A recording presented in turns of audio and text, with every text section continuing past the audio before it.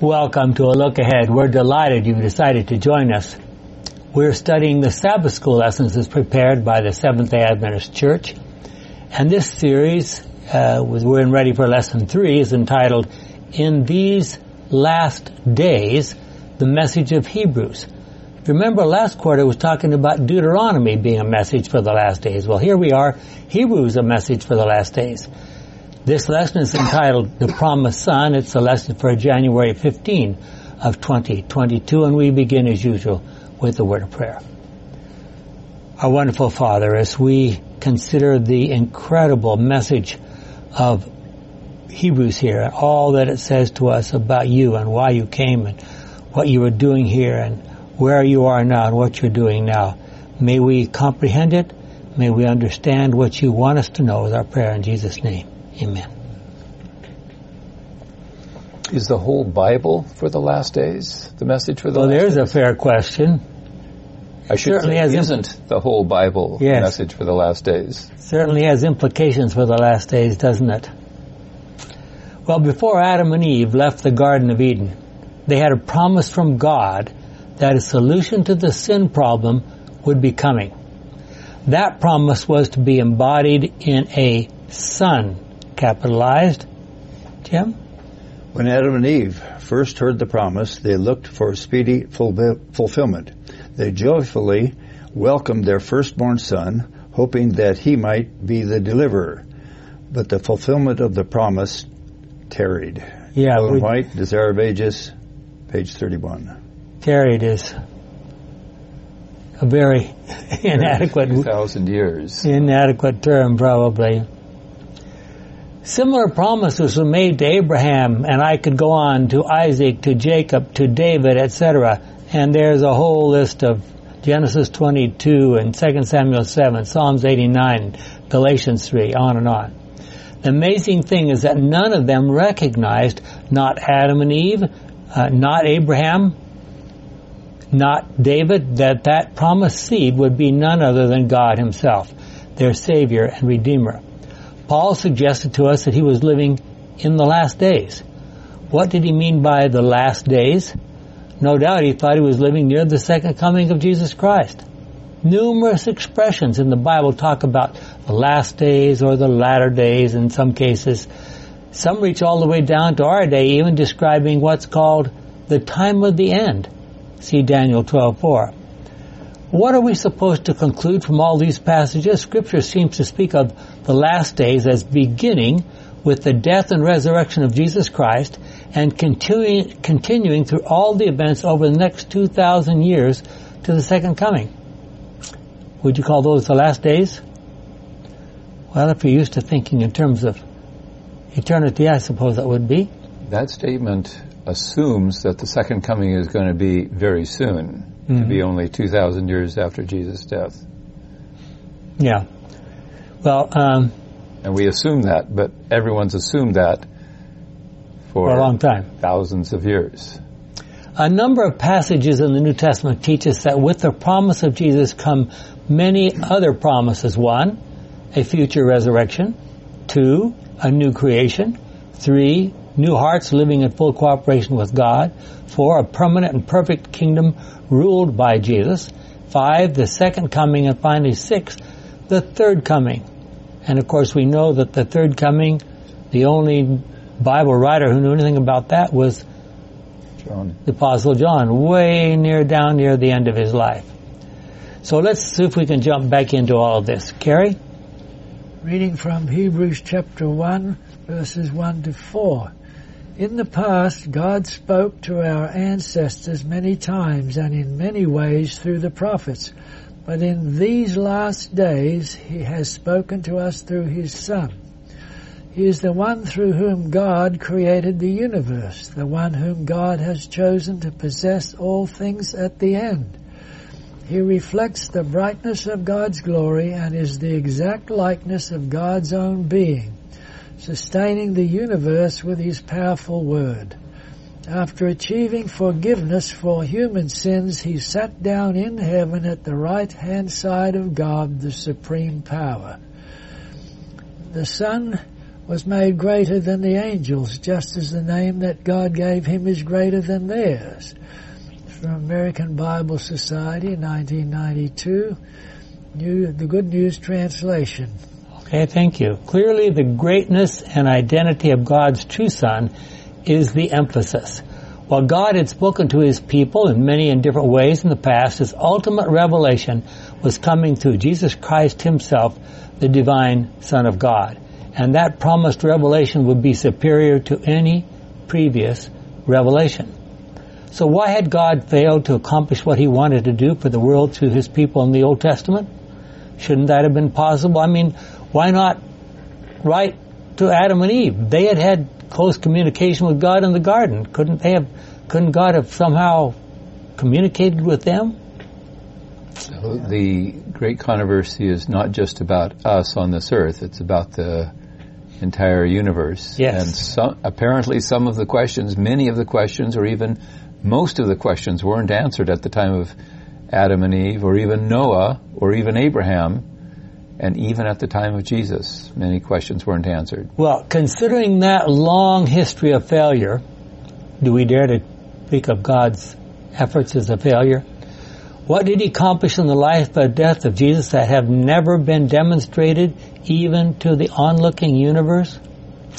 Well, in these verses, clearly Paul is telling us that Jesus Christ, the baby boy born to Mary in Bethlehem, was none other than God himself in human form. At the same time, he was fully human and fully God. And some of you, I hope many of you, are aware of the song that's become popular, a Christmas song that's become popular that talks about that, entitled Mary, Did You Know? And at the end, of course, it talks about he is none other than the great I Am. That's my favorite song. Sometimes God's presence, his glory, is described as fire. Ezekiel and even Paul at the end of Hebrews and other places describe God's presence as a kind of fire. Let's just look at that really quick. Look at Ezekiel here. The figures seem to be shining like bronze in the middle of a fire. It shone all over with a bright light, and this is talking about the figure of God, that had in it all the colors of the rainbow. This was the dazzling light that shows the presence of the Lord. And Hebrews 12:29 as well, because our God is indeed a destroying fire. No doubt this description is necessary because we do not have any other words to describe the light or radiance of God. In any case, the Scriptures assert that in his divinity, Christ is an exact equal and a perfect image of God the Father, John 14:9. Another puzzling bit of information from both Old and New Testament is that God created and the Son created. So which was it? Was the Son, and that applies also to his resurrection. Some verses say God raised him. Other places say very clearly Jesus rose in his own power, his own divine power. So which is it? Was the Son only an instrument in God's hands to do the creating? There was perfect agreement between the Son and the Father in the planning for and the carrying out of the creation of our world. But God does a lot more for us than just creating us. Scripture affirms that our entire existence every day and every minute is sustained by God. And if you have time, you could look at Hebrews 1:3, Colossians 1:17, and I especially like Acts 17:25 and 28. Nor does he need anything that we can supply by working for him, for it is he himself who gives life and breath and everything else to everyone. And dropping down to verse 28, as someone has said, in him we live and move and exist. And as some of your poets have said, we too are his children. And of course you recognize that was Paul's speech to the Athenians there on Mars Hill. And he was starting back from the thing, and he says, look, whether you recognize it or not, you're a part of his family. So, let me tell you about this one who is your creator and sustainer and so forth. Gordon, can you tell us some more? From Ellen White in Review and Herald from 1898, the physical organism of man is under the supervision of God, but it is not like a clock, which is set in operation and must go of itself. Let me interrupt there for a second. What group is that describing? Theistic evolution. Not theistic, deistic. Deistic. This is deism. Okay. They had that idea that, well, we don't have any other explanation for where we came from, so God must have created, but He's left us alone to our own, devices from that day on, which of course is not true. Continuing, the heart beats, pulse succeeds pulse, breath succeeds breath, but the entire being is under the supervision of God. Ye are God's husbandry, ye are God's building. In God we live and move and have our being. Each heartbeat, each breath is the inspiration of Him who breathed into the nostrils of Adam the breath of life, the inspiration of the ever-present God, the great I Am. Again, Ellen White Review and Herald, November 8, 1898. And repeated in the Estate Bible Commentary. But there's one other challenge with which we need to deal. What did God mean when He said, "Today I have begotten you," in Hebrews 1:5? Now, you know how that's used by some groups. They believe that Jesus wasn't fully God, that Jesus was a really good person, that God sort of adopted as a secondary God and not fully God. So what does that mean? As we look to Scripture to determine what this expression might have meant to the original hearers, let's consider that first.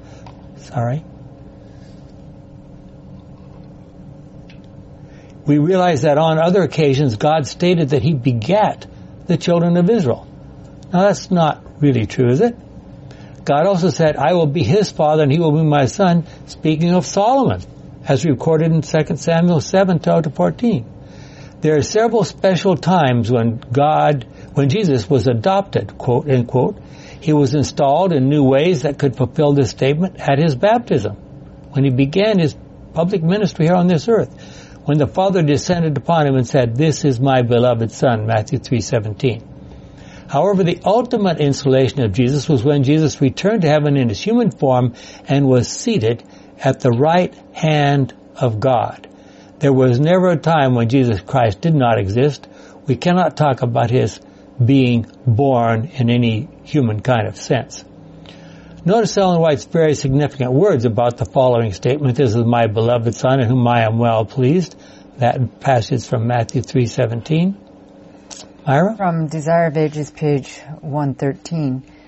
The word that was spoken to Jesus at Jordan, "This is my beloved Son, in whom I am well pleased," embraces humanity. God spoke to Jesus as our representative. With all our sins and weaknesses, we are not cast aside as worthless. He hath made us accepted in the beloved, Ephesians 1:6.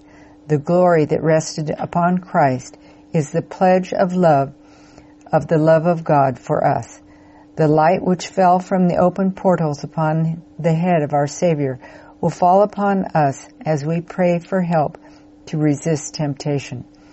The voice which spoke to Jesus says to every believing soul, "This is my beloved child in whom I am well pleased." Desire of Ages, Ellen White, page 113. So why was it necessary for God to take this ultimate step of sending His own Son to represent Himself on the earth? Think of the New Testament parable of the husbandman that Jesus spoke so eloquently, who sent His own son, you remember in the story, the workers took him outside of the vineyard and killed him. Mark 12:1-9. As we scan through the book of Hebrews, we see that Christ is regarded as superior to the angels, superior to Moses, the father of the Hebrew nation, and superior to the prophets. So what did Christ do that made His ministry so superior?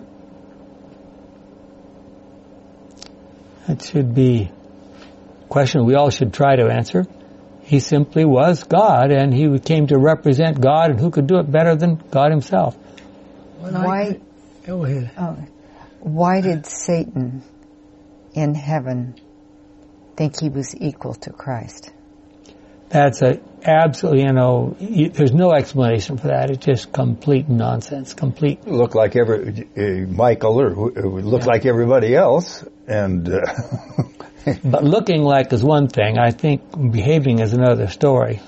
No, I agree with your point. But all they had was interaction and an observation. Do they have any other qualities? I'm talking about the angelic beings. They're another dimension than us. We're in three-dimension beings. They probably at least a fourth because they're not bound somewhat by time and space. But yeah. How much different were they? Obviously God recognized that if he stepped down and moved among angels as an angel, Michael the archangel, as an angel among angels, there were some risks in that, and they happened. There obviously were risks and there were potential rewards. Yes, exactly. And God took that risk. Sorry. I could never figure out why Christ, when he came out of the tomb, some people here and there wanted to touch him. He said, "Don't touch me till I go home to my Father." There's another way. And where? There's another way of saying, though, don't continue to hold me. It doesn't necessarily mean touch. No, that is kind of a poor translation. Yeah, no, it is. Don't detain me. Detain me? It doesn't even have anything to do with touch. The Greek words, there's a Greek word that means temporary. If something happens right now, it's finished, it's done. That's the aorist tense. And that's the way it's translated in English, but that's not the way it is in Greek. The Greek, it's in a present continuous. So it says, do not continue hanging on to me. Greetings took a long time in those days. I mean, you can imagine Mary, she would have been there weeping for who knows how long to see Jesus. And he said, no, I need to go to heaven right now. So the do not touch me is a poor translation. Okay. In order to understand clearly the book of Hebrews, we need to understand it in the setting of the first century in which Paul was writing, and also in a much larger context of the great controversy that began up in heaven over God's character and government. The early Christians were struggling with an understanding of how the ceremonial system that the Jews had reverenced for almost 2,000 years should apply to Christians. This led to many discussions and even to some very interesting conclusions at that first General Conference session as recorded in Acts 15, 29, and 30. Let's just have a quick look at that. This may be familiar to all of you. You remember that Paul and Silas had gone out. Paul and Barnabas initially had gone out. They had done a marvelous work in Antioch in what was then Syria. And people had joined the church. People were flocking in. And Barnabas was sent up from Jerusalem to say, tell us what's going on up there in Syria, in Antioch. We hear rumblings. And so Barnabas got there and he was so excited about what was going on there that the two of them got off and they were blessed by the brethren and off they went, off into Gentile territory. I meant converting Gentiles. And the Jews back in Jerusalem, the former Jewish Christians back there must have been apoplectic. What in the world is these guys doing over there? And anyway, to make a long story short, they came back and they said, we need to have a conference down in Jerusalem. And Paul went down there, Silas, Barnabas, a group of them, and they said, we have to set the rules here. You have to go through all the Jewish ceremonies before you can become a Christian. Paul says, nothing doing. We're not going to do that. And here was their conclusion. Verse 28 and 29 of Acts 15, the Holy Spirit, and we have agreed not to put any other burden on you besides these necessary rules.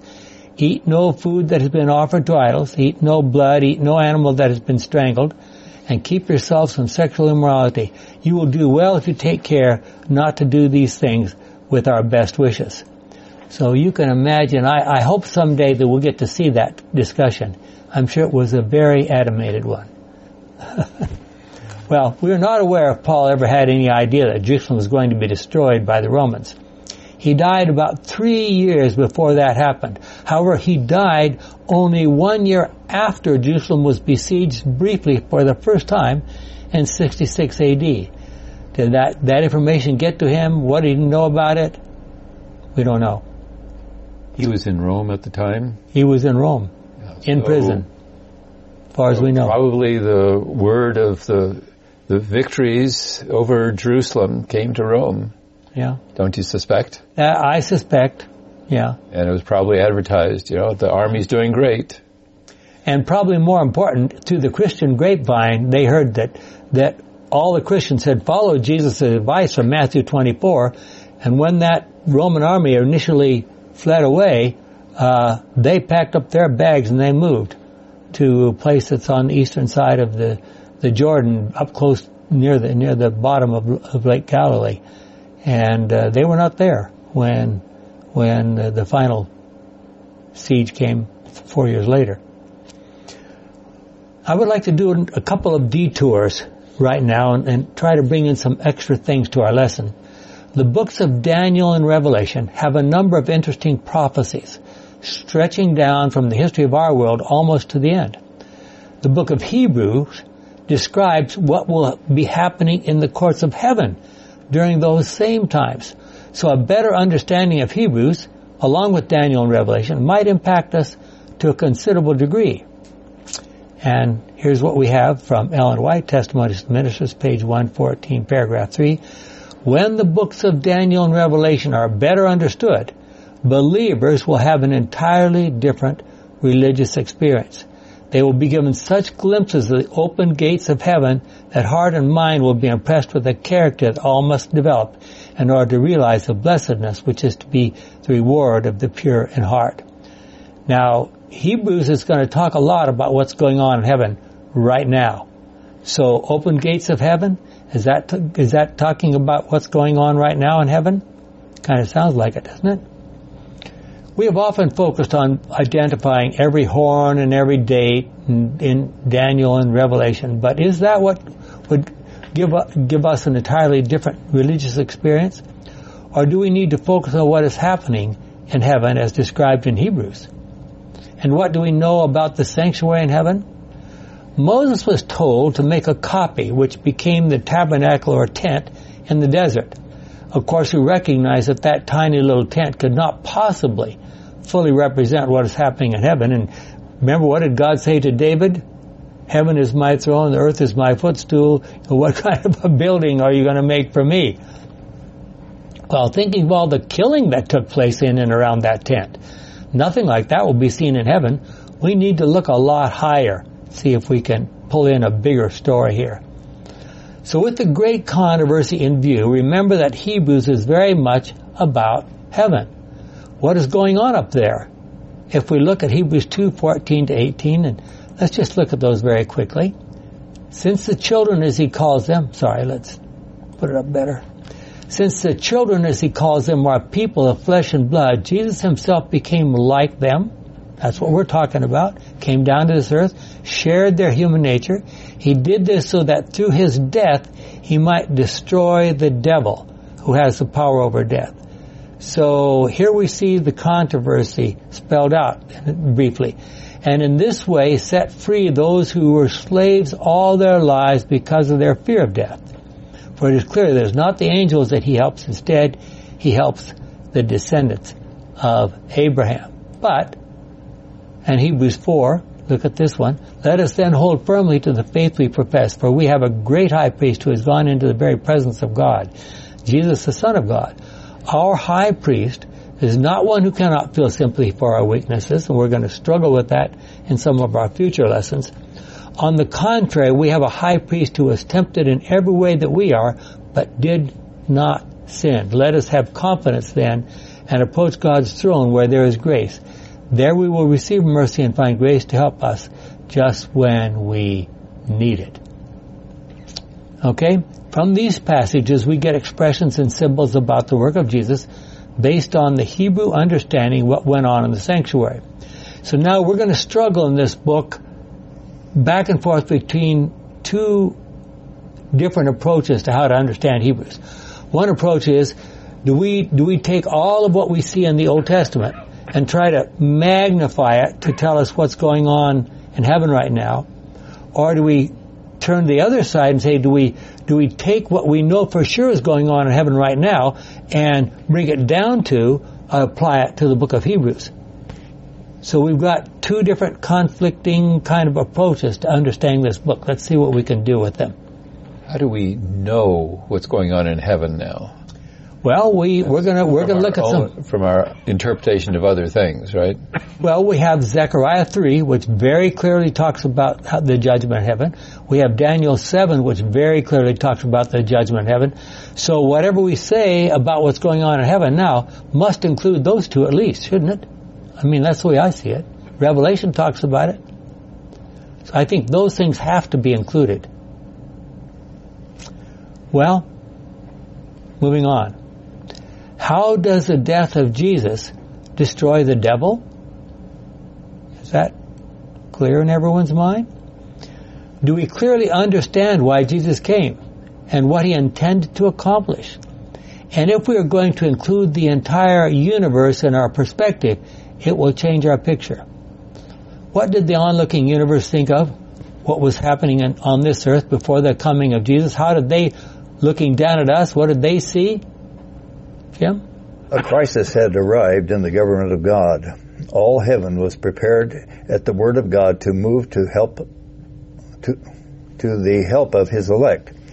One word from him, and the bolts of heaven would have fallen upon the earth, filling it with fire and flame.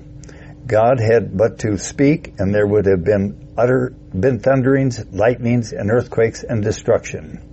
We have that right now, don't we? Yeah. The heavenly intelligences were prepared for a fearful manifestation of almighty power. Every move was watched with intense anxiety. The exercise of justice was expected. Okay, now let's interrupt for a second. Who's expecting the exercise of justice? Angels. The angels. This is not Satan's side. This is the heavenly angels. They're saying, God, look at what's going on down there on planet Earth. Why aren't you doing something? I mean, can you put up with this nonsense? Think about the book of Judges. Okay, go ahead. The angels looked for God to punish the inhabitants of the earth. But God so loved the world that he gave his only begotten Son, that whosoever believeth in him should not perish but have everlasting life. I will send my beloved Son, he said. It may be that they will reverence him. Amazing grace. Christ came not to condemn the world, but to save the world. Herein is love, not that we loved God, but that he loved us, and sent his Son to be the propitiation for our sins. And the heavenly universe was amazed at God's patience and love. Ellen White, Review and Herald, July 17, 1900. Back there it says a propitiation. You know, I think that comes, from the first time I've seen that was about the 1568 edition of the Geneva Bible. But that whole phrase, that is not in Romans 3. No. It's just made up by somebody who decided to translate. Well, that came from the Latin from earlier times. Yeah. But it was there again. It was not in the Greek. No. The Latin supposedly came from the Greek. So, there's a lot of. So what's God going to do? The onlooking universe was given a view of God such they had never seen before. When Jesus cried out, "It is finished," on the cross there, they essentially said, "You are absolutely right. It is finished." It was finished because they had seen the full truth about God and the full truth about Satan demonstrated on Calvary. Carrie? That which alone can effectively restrain from sin in this world of darkness will prevent sin in heaven. The significance of the death of Christ will be seen by saints and angels. The angels ascribe honor and glory to Christ, for even they are not secure except by looking to the suffering of the Son of God. It is through the efficacy of the cross that the angels of heaven are guarded from apostasy. Now, I'm going to interrupt there for just a second again. Okay, think about what our Christian friends say about the plan of salvation. What you and me? It's all about God's forgiveness, about you and me, and so forth, and how God's going to save us, and so forth and so forth. Well, what happens if all of a sudden you have to include the angels, the good angels, in that plan? Do they need their sins forgiven? There's a lot of Seventh-day Adventist pastors and missionaries that don't understand Colossians 1:19 and 20 and Ephesians 1:9 and 10 and so forth. They've been pastors and they've been at this seminary and they have no idea what, until I told that to one of them. He said, "No, I didn't have to die for the sinless angels." I quoted Colossians 1:19 and 20 and Ephesians 1:9 and 10, and you read that. I stand corrected. And he was retired on. Okay, Carrie, sorry for the interruption. We think of only ourselves as being involved in the plan of salvation. There you have it. We have been very selfish with the plan of salvation. It is for the whole universe. Without the cross, the angels of heaven, would be no more secure against evil than were the angels before the fall of Satan. Angelic perfection failed in heaven. The plan of salvation, making manifest the justice and love of God, provides an eternal safeguard against defection in unfallen worlds, as well as among those who shall be redeemed by the blood of the Lamb. That's from Ellen White, The Sign of the Times, December 30, 1889. Now, if you don't recognize how the death of Christ says important things about God and about Satan that would settle every possible question that could be raised against God, you won't understand how it could be an eternal safeguard. But this is it, and I have often suggested something which is maybe seem a little strange to some, but suppose that when the great controversy and this evil and sin and everything on this world are done, suppose God decides to start again creating, and he creates another world somewhere with new beings, and someday one of them decides to rebel. And God, I think, will just say, I think there's something you need to see. Sit down here and watch the history of the last time somebody did this. If after watching all of that, he still wants to rebel, God would simply say to all of us who have been through this, gather around, I want you to see, this guy wants to start the great controversy all over again. What do you think I should do? And we would just say, step back. Leave him to himself. And when we call God stepping back, what do we call that?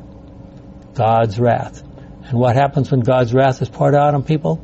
They die. God separates his power of life from a being, and nobody would ask any questions. We would say, that's the right thing to do. They cease to exist. Cease to exist. They don't burn in hell forever. No. They just cease to exist. The onlooking universe was not waiting for another ceremonial system full of confusing symbols. They too needed a clear demonstration of the issues in the great controversy. So what do we mean when we suggest that there is confusion in symbolism? Let's take an example. What does it mean when we say, without the shedding of blood, there is no remission of sins, Hebrews 9:22? We're, of course, going to deal with that in considerable more detail in the future. The blood that flowed through the veins of Jesus was no different from the blood that flows in your veins. That's a good translation. Is that King James?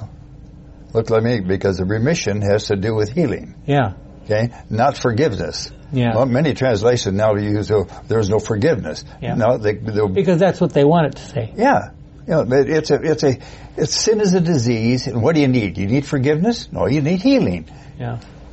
Well, blood cannot give life. Only God can give life. The Bible does not give life. God gives life. But think of what the blood represented. The life and death of Jesus had an enormous meaning. Do we understand it? Okay, Gordon? From Ellen White, Christ's Object Lessons, and similar are in other places. Merely to hear or to read the word is not enough.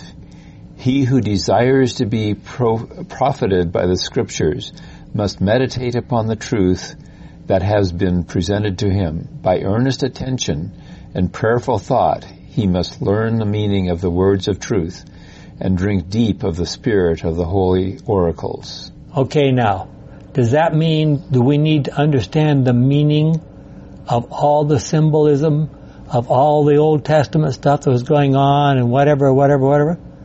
Is that possible? Not sure. Well, that seems to suggest we ought to be striving toward that goal at least, shouldn't we? Well, what did Paul say in Philippians 2:5? Think like Jesus. Yeah. And how do you do that? John 17:3 and 4. Practice. Learn, study Jesus' life and what he had to say. Ellen White spelled out in very precise detail exactly why Christ needed to come and what he accomplished. Satan had been misrepresenting God so seriously that both human and heavenly creatures needed answers. The time had come for God himself to respond. Chimera? Yeah. Christ came to represent the Father. Now, I'm going to interrupt you. Yeah, I'm going to interrupt you several times here. Christ came to represent the Father. But why do so many people say, well, Christ came to pay the debt of sin? That's made up. It's a pagan point of view. So, move on. We behold in him the image of the invisible God.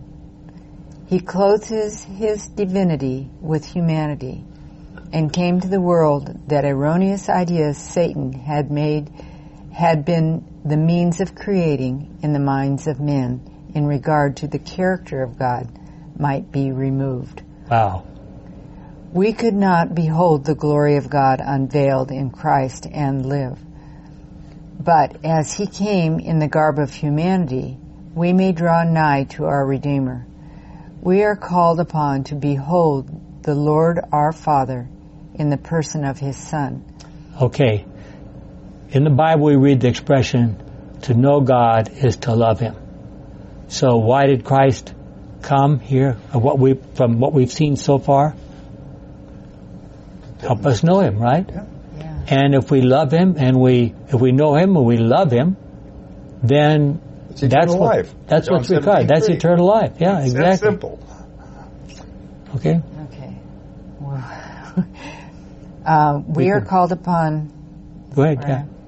We are called upon to behold the Lord our Father in the person of his Son.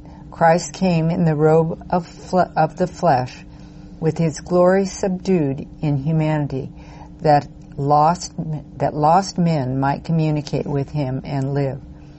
Through Christ, we may comprehend something of him who is glorious in holiness. Jesus is the mystic ladder by which we may mount to behold the glory of the infinite God. By faith we behold Christ standing between humanity and divinity, connecting God and man, and earth and heaven. Now let me interrupt again. What's she talking about when she mentions the mystic ladder? The Jacob's ladder. Jacob's ladder. What do we know about Jacob's ladder? There's songs about it. We are climbing Jacob's ladder. Yeah, exactly. Where did that happen? Jacob was running from his brother. He was about 70 years old at the time, believe it or not. Using a rock as his using a rock as his pillow, and he said, there he's out there, and there were lions in that territory in those days, and who knows what other kind of wild animals. And here he is sleeping on a rock, and he sees this vision of a ladder with angels ascending and descending. And he realized that God is reaching down all the way to our level to try to represent himself to us. And he felt protected. Amazing. Okay? Christ came to save fallen man, and Satan, with fierce wrath, met him on the field of conflict. Satan sought to intercept every ray of light from the throne of God. I'm going to interrupt again, sorry. How many times do we know there was a direct conflict between Christ and Satan, as recorded in the Bible? The earliest one was Revelation 12, the battle in heaven, right? That would be the first one. What's the next one you know of? Certainly in the wilderness, the temptations in the Okay, wilderness. but there's actually one before that we don't think about. The baptism? Even before that, they fought over the body of Moses. Okay. And Jesus won that battle. Jesus won the second battle. Go on. Next one, you mentioned the temptations very clearly. And crucifixion would be, on the cross would be the next big one, next huge one. And the resurrection. And of course, the crucifixion, resurrection, I think of together, next to it. And when will be the last one? Oh, so 2 more, really. At the second coming, Jesus will take his saints with him back to heaven, and Satan will be left here. And then, of course, at the third coming, what happens? Evil, sin, all Satan's devices will be gone, right? Okay, Myra, sorry for the interruption. That's okay, but I lose track of where I am. Christ came to save fallen man. Christ came to save fallen man, and Satan, with furious wrath, met him on the field of conflict. I'm sorry, you already read it. Go ahead. Yeah, okay. Satan sought to intercept every ray of light from the throne of God. What light was that? He sought to cast his shadow across the earth, that men might lose the true views of God's character, and that the knowledge of God might be extinct. Become extinct in the earth. He, Satan, had caused truth of vital importance to be so mingled with error that it had lost its significance. The law of Jehovah was burdened with needless extractions and traditions, and God was represented as severe, exacting, revengeful, and arbitrary. Okay, I'm going to interrupt again. Okay? I'll remember why in this. How often is God represented as severe, exacting, revengeful, and arbitrary, even from Christian pulpits in our day? They've got to cap it off with hell, because that way they get the people to part with their fire insurance premium. They call that offerings, but... Yeah, that's how That's a very precious doctrine. St. Peter's Cathedral in Rome was built. Yeah. So forth. Got to keep them in line. Yeah. Scare the daylight out of them. Yeah. And I have said before, and I wasn't the first one who said this, unfortunately, it's impossible to scare the hell out of people. Literally. Okay, go ahead. They've tried and continue to. Yeah, absolutely. People try it every day, all the time. He was pictured as one who could take pleasure in the sufferings of his creatures. The very attributes that belong to the character of Satan. The evil one represented as belonging to the character of God. Okay, let's interrupt again. So I'm sorry. Is that right? What we're saying here, so Satan is saying, these characteristics that are really my characteristics, the things that describe me, I'm going to try to use them to describe God. I mean, that's about as bad as you could possibly imagine. But that's what was happening. Yeah. I kind of see that in our politics. Not just in politics, everywhere. Go ahead. Where was it? The very attributes? So, Jesus came to teach men of the Father, to correctly represent him before the fallen children of earth. Angels could not fully portray the character of God, but Christ, who is a living impersonation of God, doesn't that sound like Hebrews 1? Yeah. Could not fail to accomplish the work. The only way in which he could set and keep men right was to make himself visible and familiar to their eyes. That men might have salvation, he came directly to man and became partaker of his nature. How is it? How is that for a comprehensive statement? Okay. So what's Ellen White saying here that Jesus accomplished? Sure. And the only way he could accomplish it? Yeah. To live as a man and become visible and familiar to our eyes. Okay. As the truth about God, really. He's saying, here's the truth. The way he lived, the whole experience from beginning to end. This is what God. In fact, in another place she says, and that I might know him, page 338, if the Father had come instead of the Son, it would not have been any different. So all those awful pictures that we sometimes hear from pastors, mostly, about the terrible things that God is going to do to people and so forth, those are pictures of Satan. They're not pictures of the true God. And Jesus came to clearly, there's no way that you could say, no way you could say that about Jesus. And none of these pastors who are giving these awful pictures, they wouldn't say that about Jesus. Oh no, Jesus is not like that. Jesus, it's just that Father that you have to worry about here. Wrath. He says, you've seen me, you've seen the Father. Is he saying, well, I look like the Father? I said, I'm the Father. Yeah. Okay, start again with the only way. We want to hear that one more time. The only way in which he could set and keep men right was to make himself visible and familiar to their eyes. That men might have salvation, he came directly to man and became a partaker of his nature. That's the comprehensive statement. That men might have healing instead of the word salvation.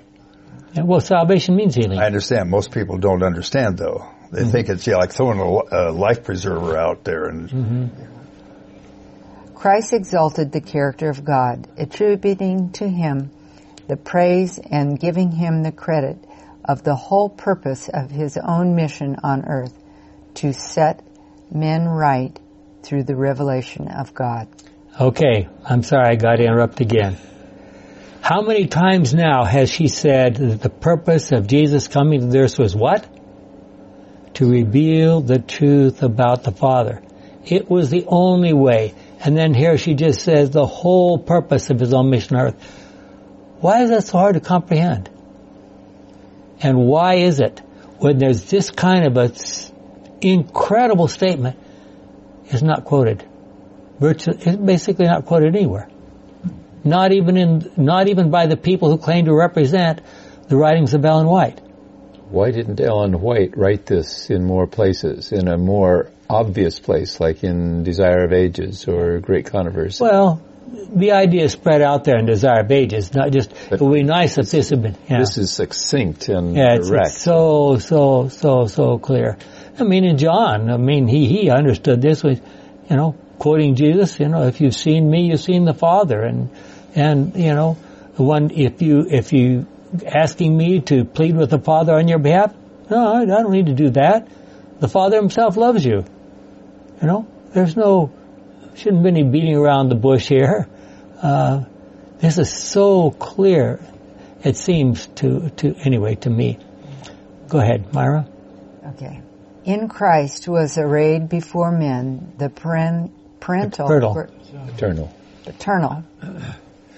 paternal grace and the matchless perfections of the Father. In his prayer, just before his crucifixion, he declared, I have manifest thy name, John 17:6. I have glorified thee on earth. I have finished the work that thou hast given me to do. Okay, John I'm sorry. 17:4. Got to interrupt again. Okay, this was Jesus praying before he even got to the Garden of Gethsemane. Yeah. Let's be very clear about that. This is not, after he's dead and risen again, okay, now I've paid, I finished, I'm just dying, it is finished. No, this is before he even got to the Garden of Gethsemane. He hadn't even walked up the hill carrying the What? cross. And he says, I have finished the work you gave me? I have finished the work which you gave me. I did. Yeah. This was his prayer. Now, and he never explained what the efficacy of his death would be. yeah, not that anybody recorded it. Well, Maybe he said something, but no, I agree with you. it was not in the nature of a payment of a penalty. It was that most theology defaults to that position because they have a pagan point of view. Now I'm going to ask you a simple question. See if you can answer it. I hope so. When was this prayer offered? The one recorded here in John 17? Garden of Gethsemane, wasn't it? Before No. Gethsemane. Before. It's in John's Gospel. It's very clearly before Gethsemane. Yeah. It's probably on the way from the upper room to Gethsemane. And did they stop and offer a prayer somewhere along the way with all his disciples with him? Is that when he offered this prayer? Just praying, talking as he's walking along even. And how would John, as he's walking along, so that's the way John would have known to write it. Because John obviously wrote down what he thought Jesus was praying about. Yeah. But, we don't have any words of his prayer in Gethsemane as far as we know. Well, it says in his prayer before the crucifixion, so you're saying it would have been at after the upper room, huh? Yeah. Yeah. Good point of view. Anyway, that's something I wish I knew more about. If it would help us get any more insights, anyway. Okay. One last sentence here. When the object of his mission was attained, the revelation of God to the world. How many times? Yeah. The Son of God announced that his work was accomplished and the character of the Father had been made manifest to men. Okay. Signs of the Times, January 20. And you can't find that any place except the Signs of the Times document and a few handouts that you put out over the years. Okay. It was reprinted in Use Instructor. One time. It wasn't a use, it was the followed up of the Use Instructor. It was the what's the But it's in John. John says, I've finished my work that thou hast given me to do. Yeah. That's right. So why do we not... Oh, but the real reason why Jesus came was to pay for my sins. But where does that come from? It made up. It's a pagan paradigm that most religions, all kinds of religions. Well, do they not have a text for it? No.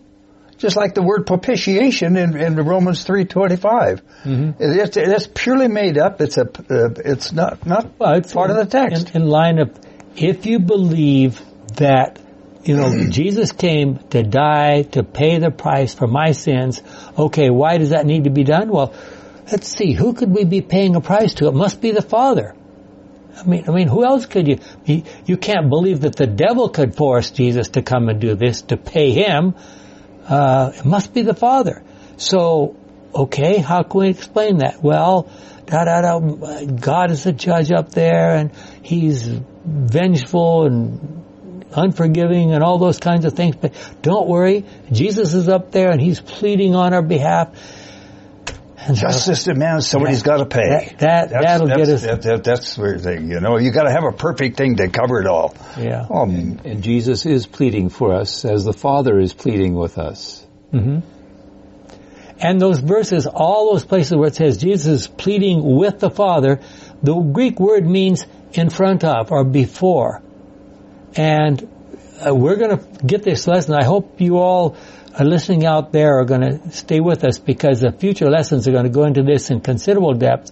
Zechariah 3:1-5, if you want to get ahead, and Daniel 7 verses 9 and 10 tell us exactly how that judgment is taking place.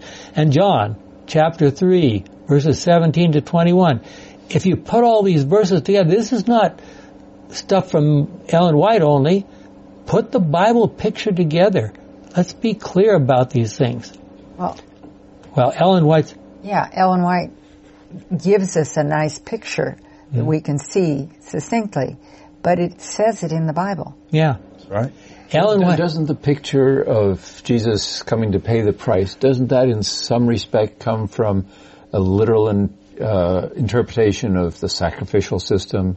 Of slaying the lamb, and this does away with sin, and so on. Yeah, but it's a sandbox. It's a sandbox illustration, and not a correct representation. For people, that's as much they can understand. God says, okay, if that's as much as you're capable of understanding, you've been a slave all your life, etc.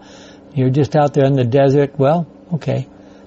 Well, I would say that article that we just read from Ellen White is the perfect explanation of Romans 3:25 and 26. So this is my Good News Bible, not the King James, forgive me. God offered him so that by his blood, that would be by his sacrificial offering. He should become the means by which people's sins are forgiven through their faith in him. God did this. Now, why did he do it? In order to demonstrate that he is righteous. To do what? Who has any questions about God's righteousness? Well, if you know about the great controversy, it's very clear who has the questions about God's righteousness. Satan said it explicitly in the Garden of Eden. And again and again and again. In the past, he was patient. This is God, was patient and overlooked people's sins, yeah? It looked like God says, in the day you eat of it, you will die. You should die. Well, they didn't die. But in the present time, he deals with their sins. What does he do in order to deal with their sins? In order to demonstrate his righteousness.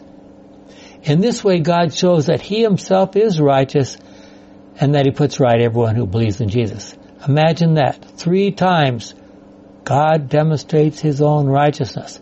Jesus Christ came to demonstrate his own righteousness in contrast to Satan's accusations. So in order to understand exactly what needs to be done in heaven, we need to examine carefully the words of Hebrew. God is not doing some fancy bookkeeping. We need to understand exactly what has gone wrong in the family of heaven and what needed to be done to make it right. That includes what is going wrong in our own lives. If we are going to clearly understand the book of Hebrews, we need to put it in this larger context. We need to put it together with Romans. We need to put it together with Zechariah, with Daniel, and so forth. Someday, we as Seventh-day Adventists will be known, someday, not saying now unfortunately, will be known for our clear explanation of the 3 angels' messages and our picture of God, which is of course God's, the 3 angels' messages are God's response to Satan's accusations in the previous chapter, Revelation 13. God's response in Revelation 14 is right there. I mean, someday, when will that happen? And will any of us be a part of it? Will you be a part of it? Do we have that privilege? Could it happen in our day? Absolutely. Ellen White once said, we're not put to put it off 10 or 20 years. It could be any time. Not just today and tomorrow, but very soon. Let's pray. Our kind and loving Father, what can we say after such a marvelous revelation in words?